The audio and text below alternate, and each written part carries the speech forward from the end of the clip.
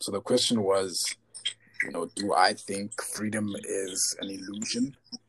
And yeah, I think freedom is an illusion. I agree with that statement.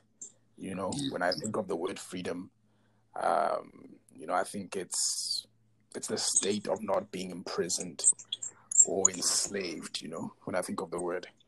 And also, another thing that I wanted to say as well is just, when we talk about the preamble of South Africa, where it states South Africa belongs to all who live in it. Yet South Africa has one of the highest levels of inequality and continued racialized poverty, you know. Yeah. Like I'd mentioned earlier, hospitals, equal access to healthcare. The truth of the matter is, not everyone in this country has equal access to healthcare.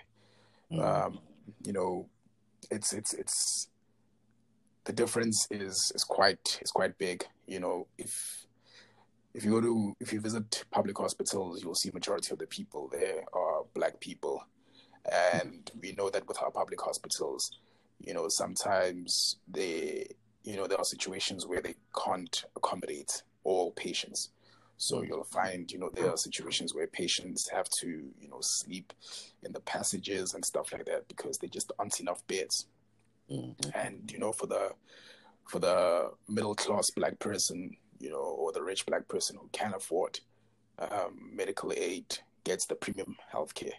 But, majority of the Black people can't afford, private hospitals or can't afford medical aid. And then as opposed to going to a private hospital, majority of the people there are white people, the Black people that you see there are the ones that I mentioned just now, the ones that form part of this middle class or upper middle class or rich, whatever you want to call it. And yeah, man, if you have money for these things, then you get to enjoy this, you get to enjoy these rights. But unfortunately, if you don't have a certain position or certain status, in society, then unfortunately, it's still going to be the same as it was back then. And to think that Black people form 80% of the total population, yet we're the ones that are experiencing the highest levels of poverty in this country. And yeah, man, I think also if you think about it this way, many white people remain in the highly privileged positions they occupied in 1994, and majority of poor remain Black, and the majority of white people remain rich. Another thing that we can also look at is just the unequal access to housing. Many Black people or many people who are not white, they have unequal access to housing. And even the housing that they have been given by the state, it's inadequate housing. So it really shows that we, some people are getting to enjoy, this new South Africa or this freedom, which I think is an illusion. And majority of the people in the country are not getting to enjoy, this freedom or the so-called freedom. Yeah. So yeah, man. It's also another thing as well is education, tertiary education, which is probably what started up the Fees Must Fall campaign and movement, is because we, Black people don't have equal access to education. Many times Black families can't afford to send their children to university because it's university fees, it's res, it's textbooks, it's monthly allowance, for upkeep and stuff like that.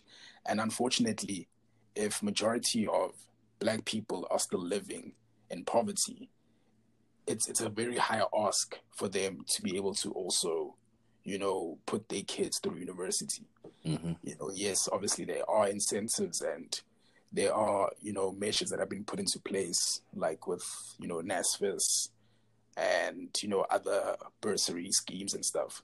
But it's not enough, because you find that in many situations, white people are able to put their kids through varsity, and I'm not going to say it's easy for them, but majority of them, they put their kids through varsity with ease. There are certain situations where, they're not as privileged as other groups of people, but if we're talking about the majority of white people, they are able to put, their kids through school and varsity. So, and most people on NSFAS are black students, so it shows the levels of inequality even in the modern day South Africa. So yeah, I think to even like back up your point, I had like some stats and figures that I just like wrote down to kind of just get like a brief idea. So I think it was Stats SA that estimated in 2019 media population would have been 58.78 million people in the country altogether, and of those 80.7% were black Africans by the broad definition, and white people formed 7.9%. So what I found interesting when I looked at this was that South Africa has three basic poverty lines that they use, right, to monitor poverty in the country. You have your food poverty line, then you have your upper and lower bound poverty line. Obviously, the food poverty line being like the lowest, then your lower bound poverty line, your upper bound poverty line, then, it differs in terms of like how much these things would be. So in 2015, when they actually amounted it, said in 2015, over half of the population was living in poverty. To be exact, that was about 55.5%. This was in 2015. Yeah. And 9 out of 10 of the people who were living in poverty were black. Understand? Sure. The exact percentage at the time was actually 93%. So basically, bringing all these poverty lines together, to understand, 9 out of the 10 people who are under poverty were black, but we form 80% of the population in the country.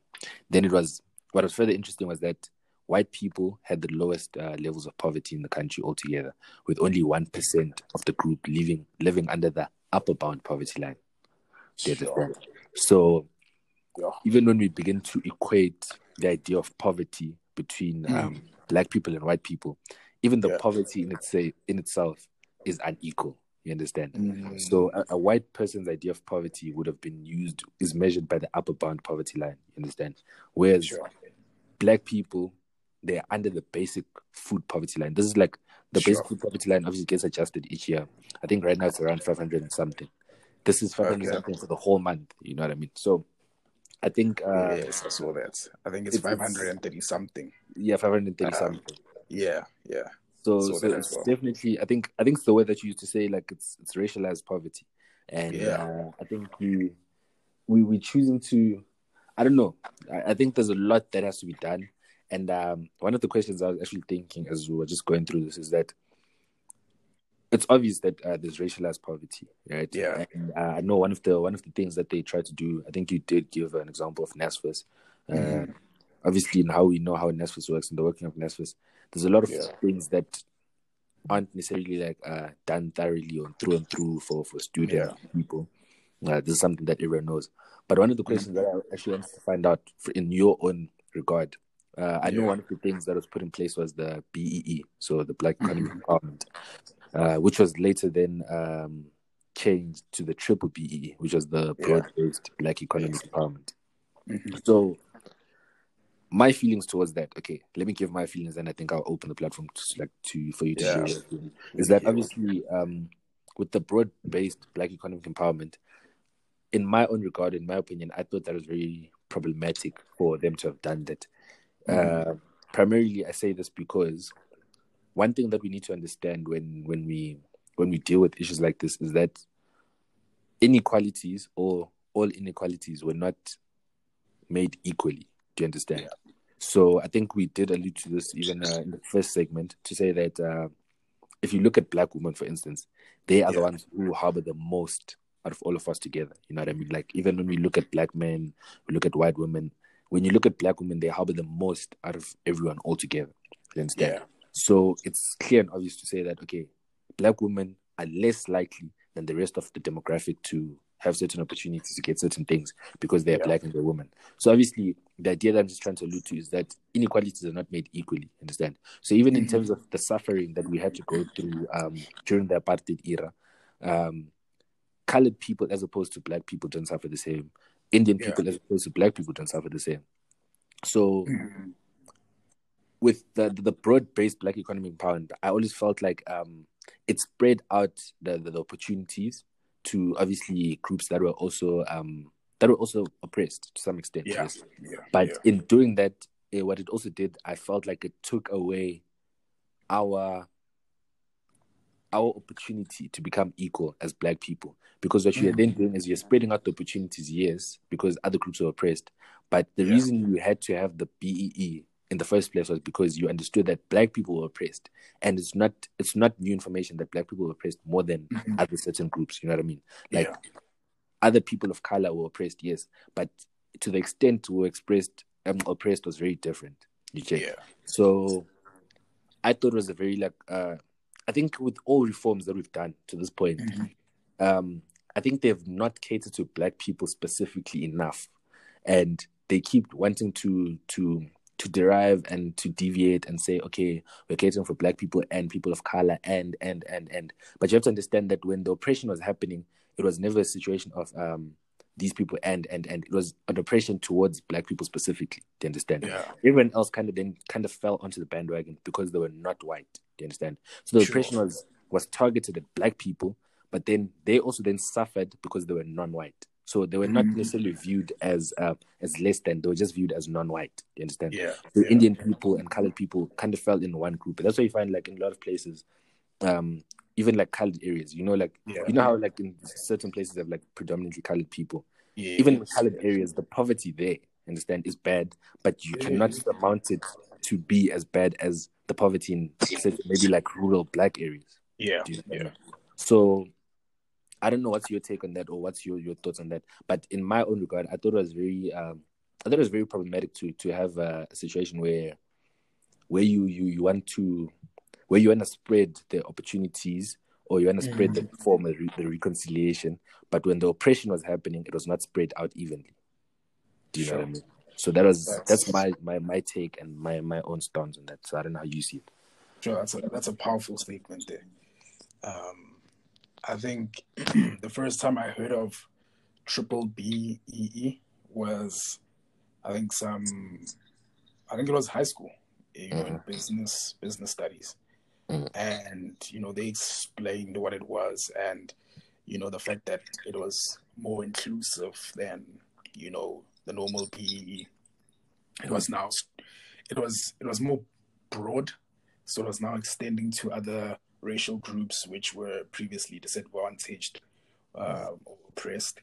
But, I like the point that you mentioned how, we weren't, when you look at black people, Indian people, and colored people, we weren't oppressed at the same level. Black people were oppressed at a higher level than other racial groups such as the Indian people and the colored people. And it's not, I mean, me saying this is not to say that I'm trying to invalidate, other racial groups' experiences and stuff, but there's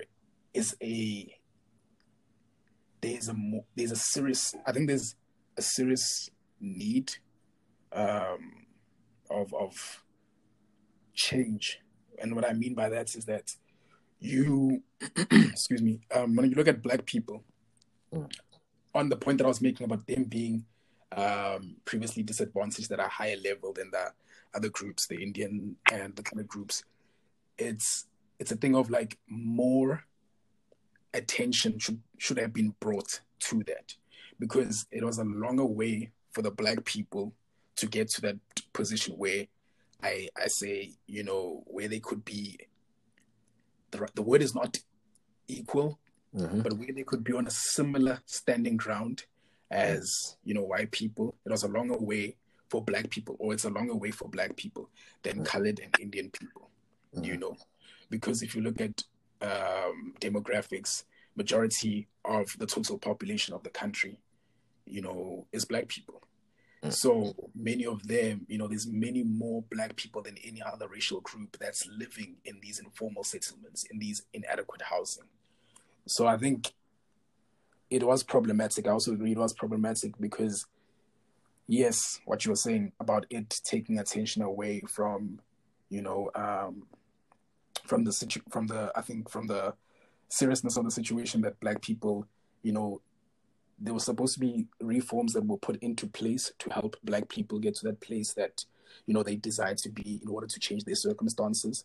But I think once we made it inclusive and stuff like that, it took away from that goal, which was obviously being tried, which we were striving to achieve. So what I mean by that, I just felt like, I'm not saying that it is wrong for it to be inclusive, but I just felt like there could have been a different way of going about it, They could have separated it, you know what I mean? Because by us grouping it, it then puts, all these different racial groups that were previously disadvantaged under one umbrella. And the truth of the matter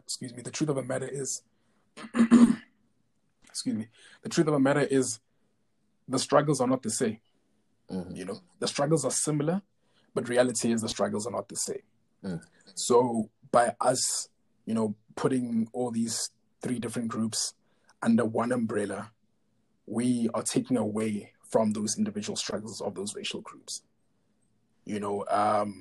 So with black people, the situation was dire. So it needed a dire reform. You know what I mean? It needed like hectic reforms in a sense where we needed to look at the numbers and see how many black people are still living in informal settlements. How many black people do not have clean and running water? How many black people, don't have, access to healthcare? And then the BEE alone could look at achieving, transformation in that regard for black people. And then there could have also been a separate, a separate organization or separate reform aimed at, Indian people, and separately one was aimed at colored people instead of grouping them in one, in one box or under one umbrella. So that was my take on that. And the reason why I said that is because the struggles are similar, but the struggles are not the same. So yeah.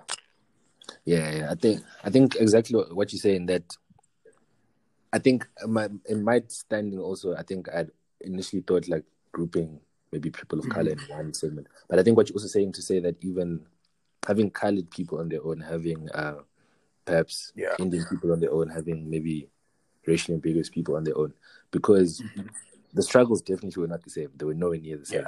And I think we see it a lot even in our stats and figures when we begin to understand. Because even going back to the one that we touched, to say that 9 out of 10 people who are living under the poverty line were black, it clearly means that the remaining 7% at the time that was being narrated to, or that was being touched on, was the rest of the other races. You understand? Meaning that, which is a clear indication that even in their suffering or in their oppression, it was nowhere near the same.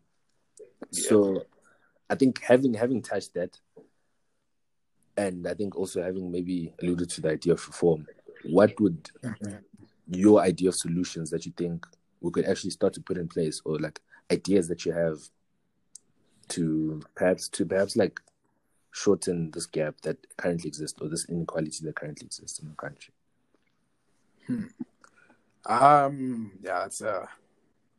That's a tough question. It's an interesting question. I think it ultimately goes back to the point that I made earlier. I think that's where it starts. So identifying the needs of the different groups that were racially oppressed, and once we identify the needs, we then are able to formulate plans which will act in response to the different racial groups' needs. Obviously, like I said, the needs are obviously similar, but you find that I don't have stats with me, but I'm gonna make the assumption that you find that, you know, in black communities, especially like poor black communities, the income, you know, the average income in these households is probably the lowest out of all the racial groups in this country, you know. So obviously, you know, we need reforms that are going to intentionally look at the you know, the respective struggles of these different racial groups. So, for example, you know, I think the incentive or the idea that was introduced with BE in the beginning, I think that was, for me, that was great because it allowed, you know, it allowed black people a chance as well to be able to own businesses, but also create employment for each other, you know. There's many companies that I know that are full on, they only employ, I think, black people, or it's a black owned or black based owned company, you know. And that, for me, those incentives are great because it's giving opportunities to black people that they never had before.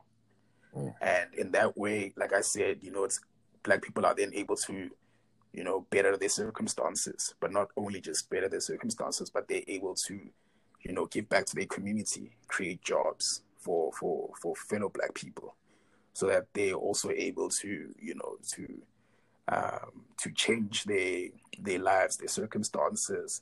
And in that way, we're then able to build black people up, you know, in these black communities. Because once, you know, as a black person, I feel like once I'm given those opportunities to better myself and stuff like that, you know, my mindset should be, you know, I need to give back to the same community that I came from, you know, before I had all of this. That way, you know, things like building libraries in these black communities where, you know, students are able to go to these places where they can attain knowledge. You know, they can pick up books, they can read, they can have resources when doing assignments. You know, they are able to also be afforded the same opportunity that, you know, another child in the suburbs would have, you know, instead of now having to struggle to find resources to complete academic work and stuff. So we look at libraries. I think libraries are very important, not just for academic work, but also for the development of a child, you know, reading, literacy skills. I think also, and I know the RDP is, you know, the RDP is one program that aims to give black people better housing and stuff. But there's been so many complaints about the RDP, you know, the program, how some people have been waiting for years. True. You know, on the list, because obviously there's a list. Some people have been waiting for years, you know, to finally get, you know, adequate housing and stuff. So we need to go back and look at, you know, our systems effective, you know, or our systems effective. Are they working efficiently for the benefit of black people, or the same systems that are in place, are they dead in the water? You know, that's something that we need to be honest about. So evaluate the progress that we've made since implementing these systems.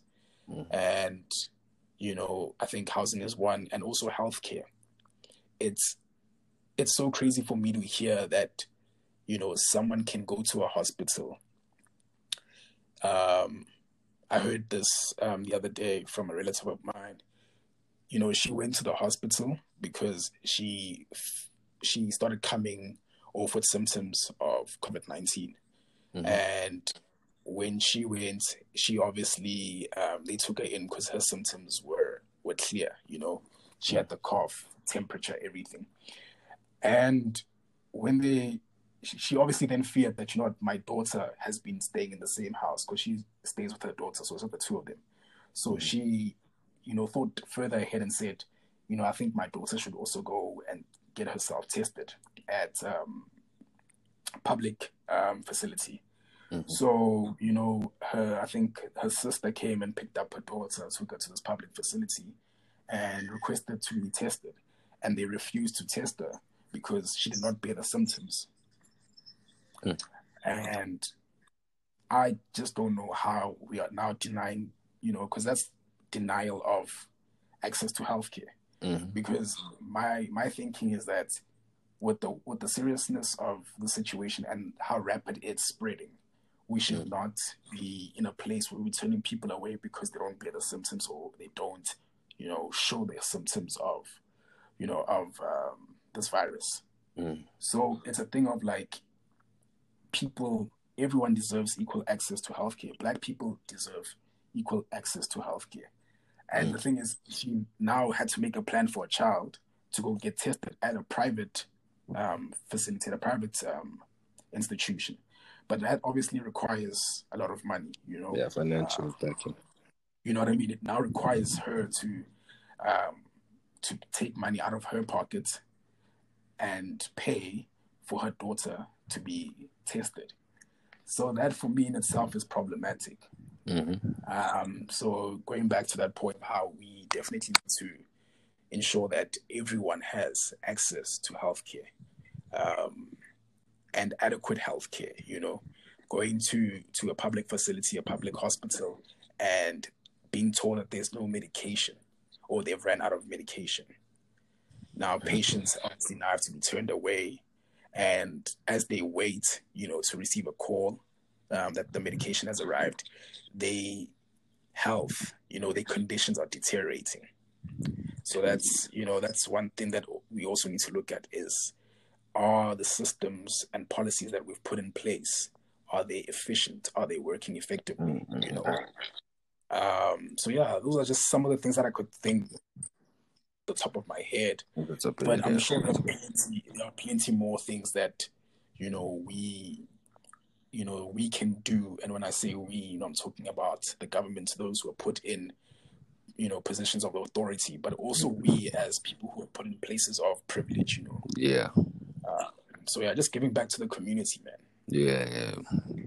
No, I think I agree with you. I think also that, like, the one thing that you said, I think a major part of our reforms, I think you used maybe the best word I could use to say they should start becoming intentional. You know what I mean?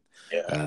In the sense that our reforms should no longer, a reform should not be taking a gamble. To say that we basically put in this reform, and if it works, it works. If it doesn't, it doesn't. A reform should be very intentional in what it wants to achieve. A reform should be adamant to fail. So a reform should not be something that we take lightly to say that, if it fails, it does. If it doesn't, a reform should be very intentional and should be very clear in its objectives, and it should refuse to fail in some sense, Sure. So I think that's definitely something that needs to be looked at, because I think there are some reforms that are in place, obviously, but they don't follow through with them. They're not very intentional in the things they're doing. So I think that has to be looked at. And I think the other idea that I had was, obviously these are things like, I think, like you said, that people in leadership have to take up. But the other idea that I had was that I think with things that are important to people, meaning when we allude to healthcare, when we allude to education systems, that these things should start, should start being standardized. So a school without maybe a library, for instance, should not be allowed to be registered. A school has to have a library. Healthcare systems should have a specific amount of beds, for instance, should have wards that are separated in a very specific sense. And these are things that should be followed through with and should be checked on. You know what I mean? Because I think for long, what also happens in our country is that people promise things and never follow through with things. You know what I mean? We have officials who promise a lot of things, but they never follow through because there's no sense of accountability that ministers have, or a sense of accountability that leadership has altogether as a whole, So I think those are things that should start being taken into account. So I think there should be standardized standards for everything in the country, because a healthcare system in a normal, proper country should function in the sense that somebody should be able to use either private or public and not fear for their lives. in one or the other. You know, it should be a decision purely based off, if you then decide to choose private healthcare, it should be a decision of, you know, I just chose to. But it should never be a situation where you know that by going to the one, you're putting your life at risk as compared to going to the other. So that's definitely something that has to be put in place. I think the standardizing like of these systems. Then I know the one that usually people touch on, but it's never like maybe like followed through with. I think it's like land reform. Land reform definitely it's definitely a chat that needs to be looked at thoroughly. You know, I think when you think of land reform, I had a couple of figures that I'd written down, and it said that the nation's private farms had 72% of them were owned by white people. You know, 72% of all private farms in the country owned by white people, whereas 14% is state controlled, and the other being the rest. Then 14% obviously is what was left to black and colored people. So just 14%, which is a bit of an absurd number if we go back to the idea that 80% of the population in the country is black. You know, and in a country, obviously in an African country more than anything, we know that a lot of the wealth in the country is generated from agriculture. You know what I mean? Something we can never we can't take that out completely because we're still a developing country, we're a developing state. So a lot of our income comes from agriculture, meaning that if you're giving a specific group to control 72% of the country's farms, essentially you're giving 72% of the people, 72% of the wealth to these specific group of people, because that's where majority of our wealth comes from. So I think that's something that land reform has to be taken up, but I think it ought to be done cautiously and carefully, because you don't want to also give it to the wrong hands that won't utilize it. Because land reform or farming, agriculture in general, is a very pivotal industry in our country in terms of the running of the economy altogether. And then I think you did touch on it to say that housing should also be looked at. I think even above and beyond housing, I think even loans, basic applications that I think black people take should not go through certain rigorous processes. So a black person trying to get a loan should not have to be subjected to a background check. Maybe not necessarily a background check being taken out completely, but it should not be extensive to the point where you want to look at maybe what they own, what they don't own, because we're coming from a place of having nothing altogether. You know what I mean? So for a lot of black folk, just being able to own certain things is enough for them. So when you do the background check, you might be surprised that their credit history might not be that great, but that's because they're coming from a place of having little to nothing. So I think in terms of the processes that, or the screening processes that black people go through, whether it's housing, whether it's loans, whether it's what, I think there should be a slight difference. There should be a tweak in what we are criticized on in terms of like when you're going through screening processes, because where we're coming from is also very different. You know what I mean? Like you can't actively see where we are trying to go if you don't know where we're coming from. So that can't be like negated. Like we can't just negate that completely, and you're gonna screen a black person as you would a white person. You know what I mean? So I think that's something that definitely should a solution that I think would do like a great amount of good to a lot of black South Africans and black people in the country. Sure. Yeah, I know. I think it, I agree with what you're saying wholeheartedly. And one thing it proves to me is that there's a long way to go, even though we thought that, the worst is over. Our parents' generation probably thought that, the worst was over in terms of, some of them, yes, don't have their dream jobs, but they were able to go to certain tertiary institutions to further their education, and were able to put us through good schools and, tertiary education and all that stuff. But I think it's so apparent to our generation that, man, the race has not been won yet, It's a full-on marathon, it is not a sprint. And unfortunately, not to the same extent, but we're still fighting for the same things that our parents were fighting for. Obviously, not to that extent, because they had, their situation was definitely, greater than ours. But, we're still fighting for unemployment, because unemployment among the youth is quite ripe. It's quite high. Things like, I think one thing we mentioned as well was just the affordability of opportunities. Many Black people, when they leave the schooling system, from primary to high school, when they leave, they don't have the luxury to take gap years. Some don't have the luxury to take gap years, have the luxury to go straight into working for parents' companies, or having connections that could further them without having to go the normal route of going to varsity and stuff.